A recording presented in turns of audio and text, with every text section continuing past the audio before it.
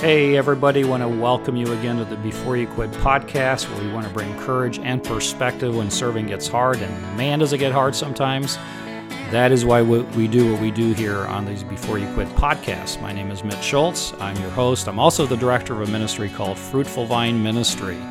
Hey, talking about when serving gets hard, man, what a time we live in today. Who would have thought even 3 months ago that this would be our story? I am recording this in the midst of the pandemic, where we are staying at home, places are closed, people have lost their jobs. My son lives in New York City, actually came down with the virus when he was at a wedding in Nashville, Tennessee.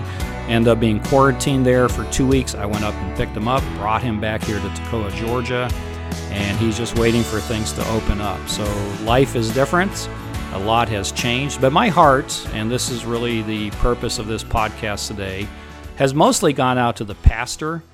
My interest is those in ministry. That is the reason why I do this ministry, Fruitful Vine Ministry, and also do these podcasts. But my burden is for the pastor who is longing to shepherd well his people who have been severely tested. Who would have ever thought that churches would be closed for several months? In fact, if someone had told you a year ago, hey, in March and April and May of 2020, your churches will be closed, we'd think, hey, we've been invaded by Cuba or Russia or China, and we're experiencing persecution. Well, that's not been the case, but the impact on the church has been the same. So here we are. So what I want to do today is to discuss with three pastor friends of mine what it's like to pastor during the coronavirus. And these pastors live here in Toccoa, Georgia, and they sat with me over Zoom. In fact, the connection was a little bit wobbly sometimes. Hopefully, I've been able to edit all that out. And we talked about what it's like for them in ministry right now and what they expect ministry to look like when they reach that place where church life becomes normal again, if it ever will be. So I sat down with Pastor Brian Rockwell of First Alliance Church here in Toccoa, Pastor Jay Mosser of Carnes Creek Baptist Church in Toccoa, Georgia, and Pastor Aaron Santor of Grace Fellowship, also in Toccoa, Georgia. And it just was a great time. In fact, I got a text from one of the pastors afterwards just saying it was so good to get the perspective from another pastor. And what I'd like for you to do, I really encourage you more than ever in this podcast episode to share this podcast with your pastor, with your elders, because I have a strong feeling that they need to be encouraged right now. And while you're at it, why not tell them how much you appreciate him and his family, his ministry during this very strange and very difficult time. So we're going to jump in and join that conversation right now.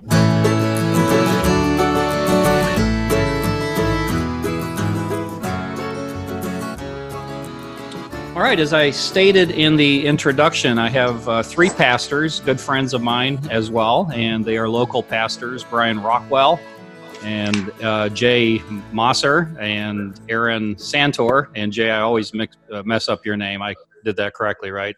We're good friends, and I still don't get your name right. So we're limited on time because of Zoom, and these guys have some other obligations as well. So we're going to jump right into this. We're going to be talking about what it's like to pastor during the coronavirus season. I think when this is all done, we're going to be so tired of hearing that. There's a lot of terms we're going to be tired of hearing, aren't we, guys? Like, what's your number one term you don't want to hear again, Brian? Social distancing. Okay. Jay? I just don't like hearing COVID-19.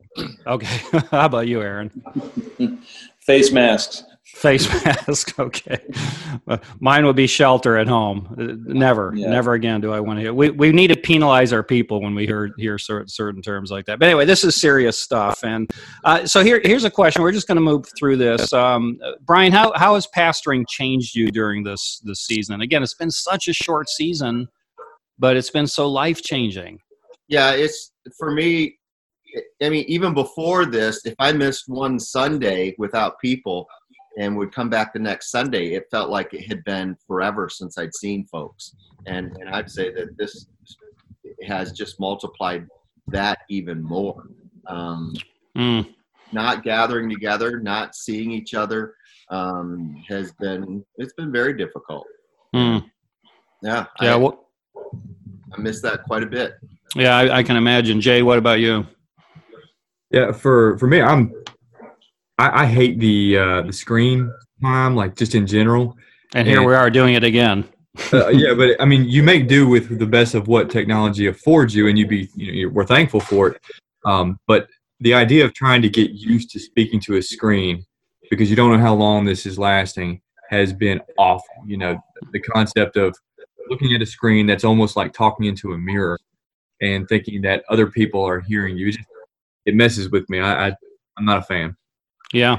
We have a neighbor who's a professor, and she was teaching a class, and she didn't require everybody to actually be on video. And finally she wondered, I wonder if so-and-so is on this call. And she kept asking questions. And then when they finished the class, that gal was still logged in for like 2 hours.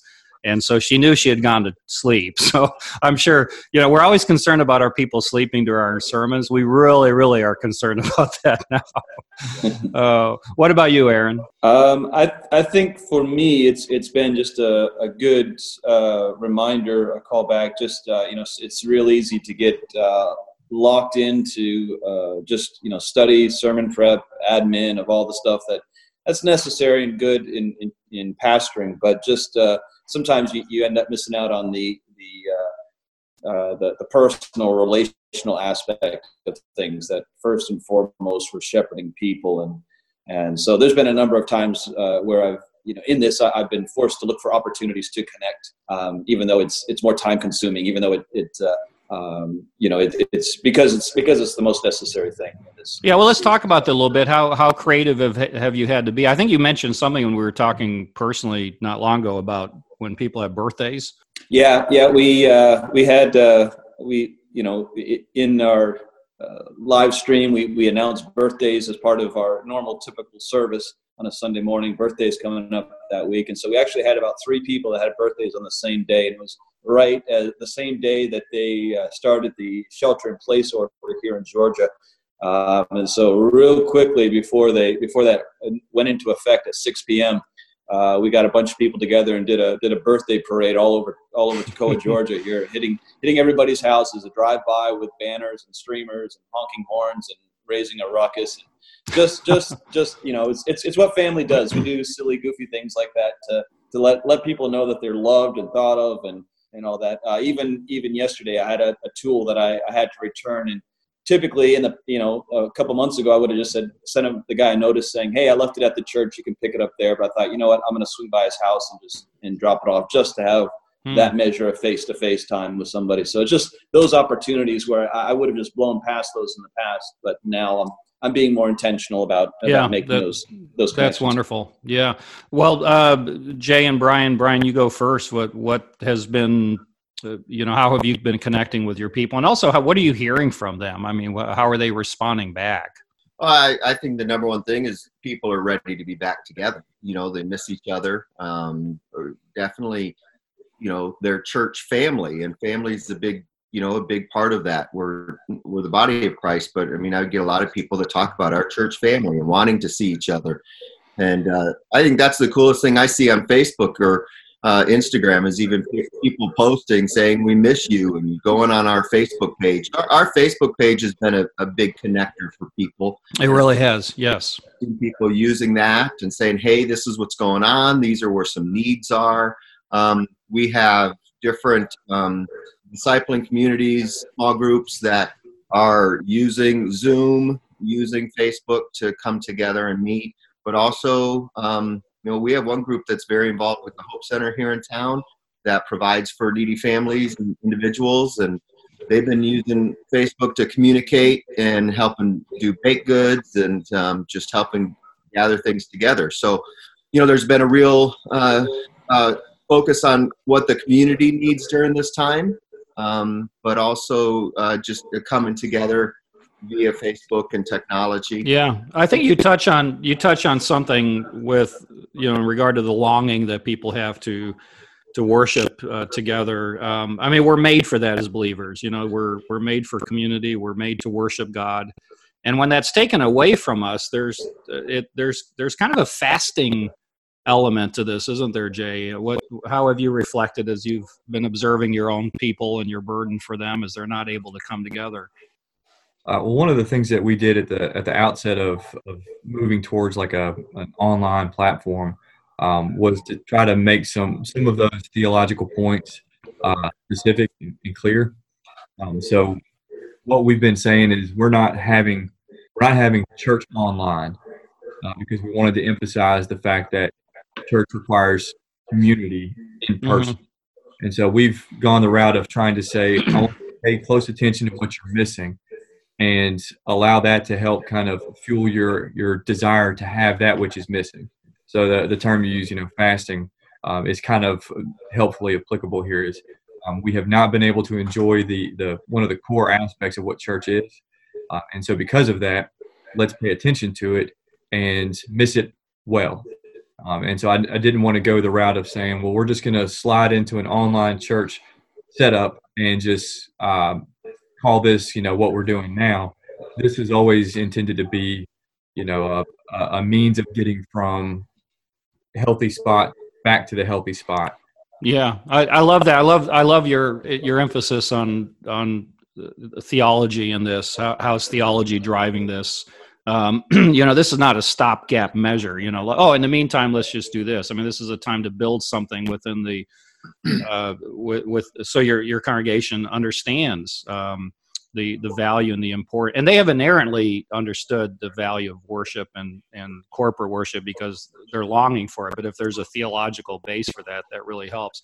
I'm sure in the devotionals you guys have done. In fact, I might have heard one of you use this. I think it's Psalm 42, as the deer pants for the water, so my soul longs for you, O God. When can I go meet with God? There's this yearning, this longing to re-engage again in what has been missing in your life. So, Aaron, what has been your message? Sorry, sometimes I get phone calls and just hung up on my parents there. What has Jay's just talked a little bit about what his message has been, his stress theologically, biblically. What has you, as you reflect on your own preparation, your own teaching, what's your message been during this time?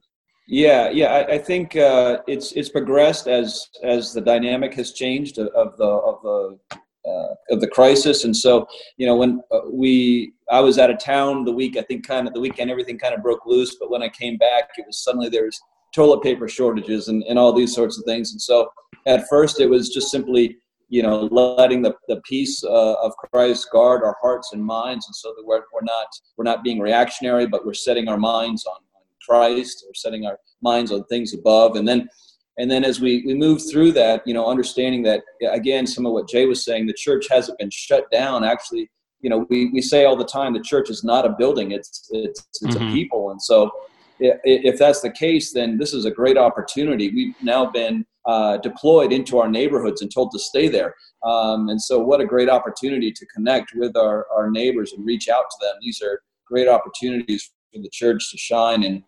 And this past week, we touched on, as we're thinking now about returning to normalcy, asking the question, why go back to normal? Why go back to the way things used to be? Let's take the opportunity to do a reset here and change the dynamics. As things have changed in our lives, we don't have to go back to normal where we were complaining about being pulled in 18 different directions and being overbooked and overscheduled. Now we've learned some things. And so it's been those types of thoughts. Certainly. And looking to make the most of this opportunity. I'll ask this in a little bit. I'll ask how you sense you're going to be different as a pastor and what your church is going to be like. That's going to be unlike before. By the way, it just struck me, you talking about toilet paper. There's a lot of toilet paper in churches right now because they're not being used. So if there's a shortage, we know where to go, right? Nowhere to go. Brian, what have you found yourself most burdened about or for during this time? I would say just the longing to be together. We had already been in the book of Acts as a church and working through that, and we haven't changed that. We've continued walking through the book of Acts. Of course, we did look at Good Friday and Easter, and spent time focusing on those, but continuing through the book of Acts, and the book of Acts is constantly about reaching out and sharing the gospel and paying attention to who you're around and discipleship and growth. And so, even just a sermon we had that I did a few weeks ago, the topics were reach out with the gospel, reach out with growth and discipleship, and then reach out in generosity. And, you know, I mean, for me, even though we're supposed to be sheltering in place, you know, I encourage people, how can you be creative to do those things even in this time? And it's important to do that. Yeah, there's a danger there too, isn't there? And that this will affect our leadership moving forward. I mean, Jay, have you thought of that? That maybe people get comfortable not meeting together, and they're comfortable with this setup. Is that something you've thought about and preparing yourself for moving forward? One of the reasons why we were specific about saying this is not church, this is a Band-Aid, was because we wanted to be able to say this is church in the middle of the crisis as well as outside the crisis. We wanted to have a theologically consistent description of how we understand ourselves. And so by saying that the online platform is not church during the crisis makes it to where that when we get out of it, I can continue to say, you need to come to be with the body, because the being with us is the blessing that the church affords us. Mm-hmm. The body of Christ is meant to be appreciated that way, and so tag on that. The church is meant to be. What is going to matter to your folks? You hope as a result of this when things get back to normal, using air quotes there. What I'm hoping we recognize is, I think y'all have already said it, but the concept of the reset. I like that phrase a lot. The idea that we need to be able to think through what's important, and hopefully what we come out with is enjoying the relationship aspect of community, but like in the horizontal platform, but also in the vertical, you know, being able to appreciate that so much of Scripture is oriented towards a relationship with God and with people. You know, the two greatest commandments: love God, love others. And so much of that is done in face-to-face settings, relational settings. Mm-hmm. And so I really hope that when we get back to a regular availability, that's something that everybody wants to continue to press in on. Yeah, and Aaron, what do you sense will be different for you and for your congregation? How has this changed you as a pastor, and how do you feel it's changing your folks? Yeah, I mean, we've been saying and I'm sure other pastors as well, but just, you know, what I've always noticed in my life is that is you know, the enemy is always trying to separate us from the Word of God and from fellowship with one another.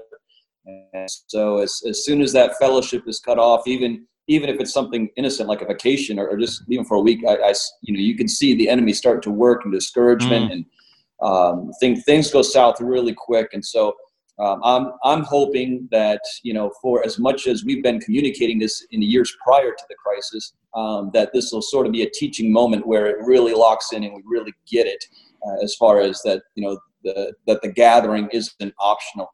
Even as I was just, you know, pondering over these things, you know, Scripture, I'm forgetting the reference, but, you know, don't forsake the gathering together, all the more as you see the day approaching. So as we draw nearer to the return of Christ, this gathering aspect of our lives becomes that much more important and crucial to our ability to persevere and walk through whatever trials that lay ahead of us. Yeah, that's in Hebrews 10, I think, and the beauty of that is that it revolves around celebrating the redemptive work of Christ, which is what church is all about. That leads me to ask you guys how the gospel, you know, we hear a lot about how, this is an opportunity for the gospel to reach where it has not reached before. There was actually a comment from a friend of mine in England related to the church that I pastored when I was there back some 20 years ago. And they are seeing people actually responding to the gospel and coming and asking questions. There's a lot of fear. In fact, my son and I were talking about this yesterday, that it's interesting the difference between the way Christians are responding to this and the fear and the almost near panic that seems to be characterized by people who are not believers. What's the message there? I mean, how are you guys intentionally aware? You must be aware that other people are probably listening in. What's that doing to you? What's your burden there, and how's the gospel driving you personally as you navigate this? I'll go. Yeah. I've been doing a series on Tuesdays and Thursdays each week, just a short, 10 that talks about, kind of update of where things are at with the virus and community, and then our church, but I've been focusing on God's characteristics and attributes. Mm-hmm. But I start every teaching time with the statement that God is real, and I do that intentionally because so much of our community doesn't recognize that God is even real. And so I started with the fact that God is real, and we're talking about the God of the Bible, and that the Bible is truth. And so, because I think people, they've grown up in our culture today not believing those things, and so being very just intentional to say, hey, God is real. He's out there. He knows what's going on. He's aware, and he is truthful, and he wants to have a relationship with you. And so I'm very careful to weave those points into that, because my hope is that someone's going to hear those things, and it's going to draw them in a little bit more to recognize, okay, there is something bigger than all of us. And our church needs to hear that message too. We need to be reminded ourselves of the gospel, that God is true, the Bible is real, the promises are relevant. And those promises are most relevant at times where there's an absence in our life, where there's trial. And Jay, we're hopeful that this becomes, a lot of videos out there I've seen, this is going to be a revival, and we're watching in culture that we're even becoming more polarized. And I don't mean just politically. I think a lot of this is spiritual. Again, the way we're responding to this depends on our worldview. It depends on our theological framework or absence of any theology. How does the church prepare for the fact that this we're seeing places in the country today where churches are being isolated, they are being targeted, and I wouldn't say that this is my fear, but there seems to be, I'm observing the fact that there's a phenomena going on with this. It's bizarre. There's something else going on here. And I wonder what God is doing, So how do you reflect on that? Just how different will the church be? We're definitely trying to prepare our people, ourselves, to recognize the moment that there's that the concept of being isolated. What we did for our Wednesday evening lessons, we were in Deuteronomy, and because of the nature of who could potentially be watching, we changed from Deuteronomy over to doing something that was a little bit more directly evangelistic. Not to say that Deuteronomy wasn't able to do that, but it required more content to be unpacked before anybody could make sense of what I was reading. So we've shifted now into going over the prison epistles, and so the whole shelter in place, and trying to focus on here's what can be accomplished from a shelter in place scenario. Mm-hmm. Here's how the church continues to grow. Here's how the church continues to receive instruction and marching orders, and we really try to focus in on here's how solid the joy that Christ provides is, and here's how we develop our lives out of that. And the context of what goes on is almost inconsequential. It becomes more and more satisfyingly true the darker the day gets. Yeah, that's good. I think for one eye-opening thing for me, I think was we have just recently restarted small group ministry, and it's a small beginning, but we'd love to see the entire church engaged in that. That would have made a season like this so much easier to transition to where, okay, if we shut down the building, we'll just move to house church model, and just we can make that switch on with something like that. And so that's been something I think that's been highlighted to me, and as we return to the regular routine, something I'll be probably pushing more in our fellowship is just saying this is, as far as keeping people connected, keeping tabs on people, and making sure that they're not isolated. Though that's the vehicle to do it through. The other thing, just in the greater context, I think is it's seasons like this under pressure, under duress, under stress, that really reveals what's in us and the nature of our faith and where our confidence rests. As far as what's even within the church, what comes out of us is what's really in us. And so it presents a real opportunity to address those things and the solution that we have in the gospel, in Christ, in all that he's won for us. And so if someone would have told us a year ago that churches will not be able to meet, we would have thought, oh, we're going to be persecuted. We would never have thought that it was this, but the impact, the implications on the church is almost the same, isn't it? Because we're not able to meet. So Brian, I mean, what's your again, let's be a little bit raw here. What's your concern moving forward here? Well, I think it's going to take time for culture to be able to get back to what might be considered normal. People are still going to be a little leery about coming together in large groups. They're going to take their time, I think, and so. Or it could be like the beaches in Florida where they flock back to church. Have you thought about that? Well, I think you're looking at a different demographic when you talk about the beaches and you talk about church. True. So because one thing that I found interesting was that even that very first Sunday when nothing was really in place yet, we saw a lot of our families decide to stay home that first week just because they weren't sure to watch out for their children. So I think that's a demographic that might take a little bit of time for people to be ready to jump back in. So I think it's going to be, even when things do open up, it might take a little bit of time for people to move back towards normal. And so I think we've got to continue to keep some of our practices and our communications in place in order to give them that transition back to when they're ready to move back to kind of where things were, or a closer version to where things were. So we're having discussions as church members. We have elder meeting tonight, and we're going to be discussing about just as we move forward, what that's going to look like specifically, and what things we want to continue to do that we've adopted during this time, and the things that churches have to have their own reopening strategy, don't they? That's really fascinating. Right now, as we are doing this interview on the 21st of April, we don't know when churches will be able to start meeting again. So hopefully that will be answered soon.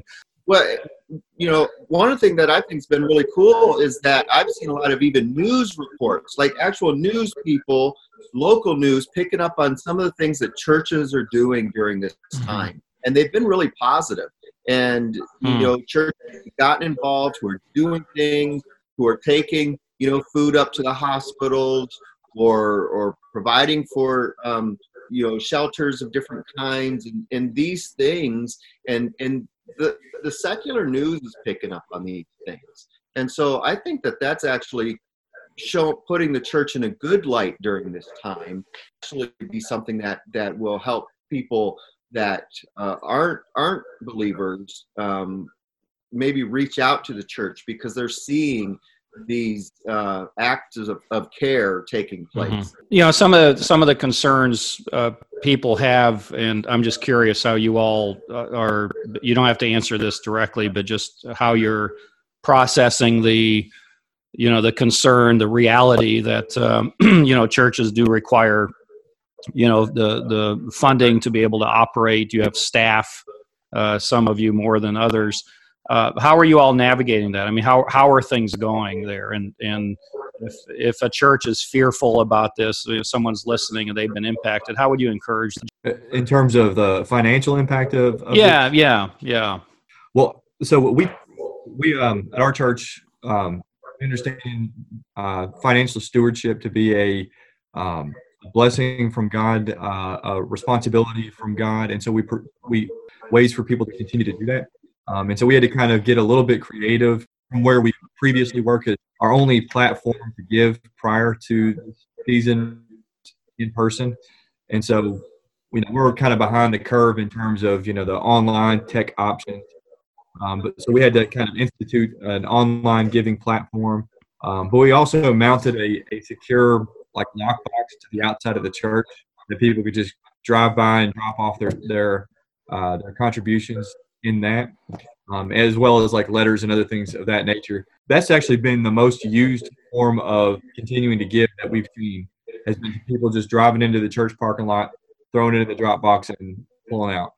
Yeah, it seems from what I've heard that people are super aware that this is impacting the finances of the church. And Aaron, have you seen people intentional and responding well to that? Yeah, we've actually been really fortunate. We've had online giving option for a while. We've got a younger congregation. We do have some older people who are a little nervous about the online giving aspect, but by and large, it's been there. And I think probably one of the things we did is we just said, we're not worried. I think we prioritize the fact, again, as we said earlier, that the priority here is connecting and gathering in any way we can and fellowshipping. And I think as we've kept that the priority, the giving has followed that. And so we actually, it's a testimony to the Lord. We had a finance meeting just last week, and we're right on track. And so we haven't really experienced any setbacks here, which I know that's not the case everywhere, but the Lord's been able to be faithful to us in that regard. Good. That's encouraging. Brian, I'll let you take a stab at this. The good chance a number of pastors, church leaders are going to be listening to this. They're discouraged for a number of the reasons we've cited here, and our burden for our people. We're taken away from the very thing we love to do most, and that's to shepherd and love people. And so there are a lot of people discouraged and perhaps even fearful, uncertain. What do you say to them? Well, I go back again to the book of Acts, and we constantly see adversity in that book. But as a result of the adversity, we see the spreading of the gospel, and we see the kingdom growth. And so, it's saying, okay, we like comfort, we like to know what's going on, we like to have control.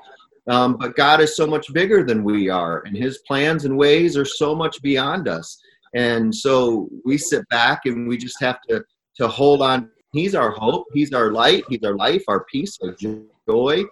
And we find all of those in Him. And as we keep our eyes focused on Him and say, okay, Lord, what are you doing? And then venture to say, I want to get on board with what you're doing. Help me be creative in my own thinking in that. Then that allows us to get caught up with where He's at. Instead of us trying to do our thing without, we need to be asking Him first, what's your thing? And help me get on board. Mm-hmm. And so, and that's what adversity always in the New Testament brought growth and brought kingdom growth. And we've got to have that same mindset. Yeah, I love that. And that's so encouraging. And I really hope people hear this, that you look historically, and God's track record is that the church grew the most under persecution. The term diaspora means through sowing. And also, we need to prepare ourselves too, as I alluded earlier. I think when the connection was bad, that this can be polarizing, but the church can grow, will be strengthened, but the attacks, the targeting against the church could increase as well. Jay, looks like you wanted to say something. Yeah, there's I listened to an interview. And we have less than a minute. We're going to be shut off, so you can have the last word. No pressure. There was an interview between a scholar on Luther talking about his book on the bondage of the will, and he was comparing the man Erasmus and Luther in terms of how they developed their theology. And he described Erasmus as a guy like sitting on a country hillside in sunny weather. It was pleasant. And he described Erasmus's theology as a reflection of a very easy time. And he described Luther's theology as like an ant crawling up the same hill in the middle of a storm through the weeds. And it was tumultuous and painful and difficult. But he had a different tenacity about him. And I think that during this season, the church can actually become a little bit more tenacious for the truth and a little bit more worked out, a little stronger as a result. And that's not for just the church generically, but for us pastors specifically. Yeah. Be able to learn how to maybe suffer a little bit better. Yeah. Solid word, Jay. I'm sorry to cut you off, but we've got like seconds left. Guys, thank you so much. You guys did a great job, and thank you. May the Lord continue to bless you and give you guys wisdom as you lead your folks. Thank you. Thank you. Thanks, Mitch. Thank you.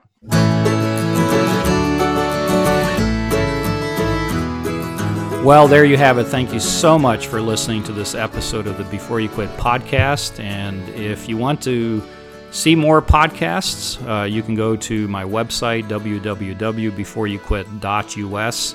And we're up to about 63 podcasts right now. This might be a good time for you to go back and listen to a number of really encouraging stories from people that I've interviewed. If you have any questions about anything we've talked about today, you can email me at mitch@beforeyouquit.us. So until next time, stay encouraged, be courageous, because serving Jesus is worth all of that hard stuff that comes with it. And remember what we're told in 1 Corinthians 15, 57 through 58. But thanks be to God. He gives us the victory through our Lord Jesus Christ. Therefore, my dear brothers and sisters, stand firm. Let nothing move you. Always give yourselves fully to the work of the Lord, because you know that your labor in the Lord is not in vain. So until next time, stay encouraged.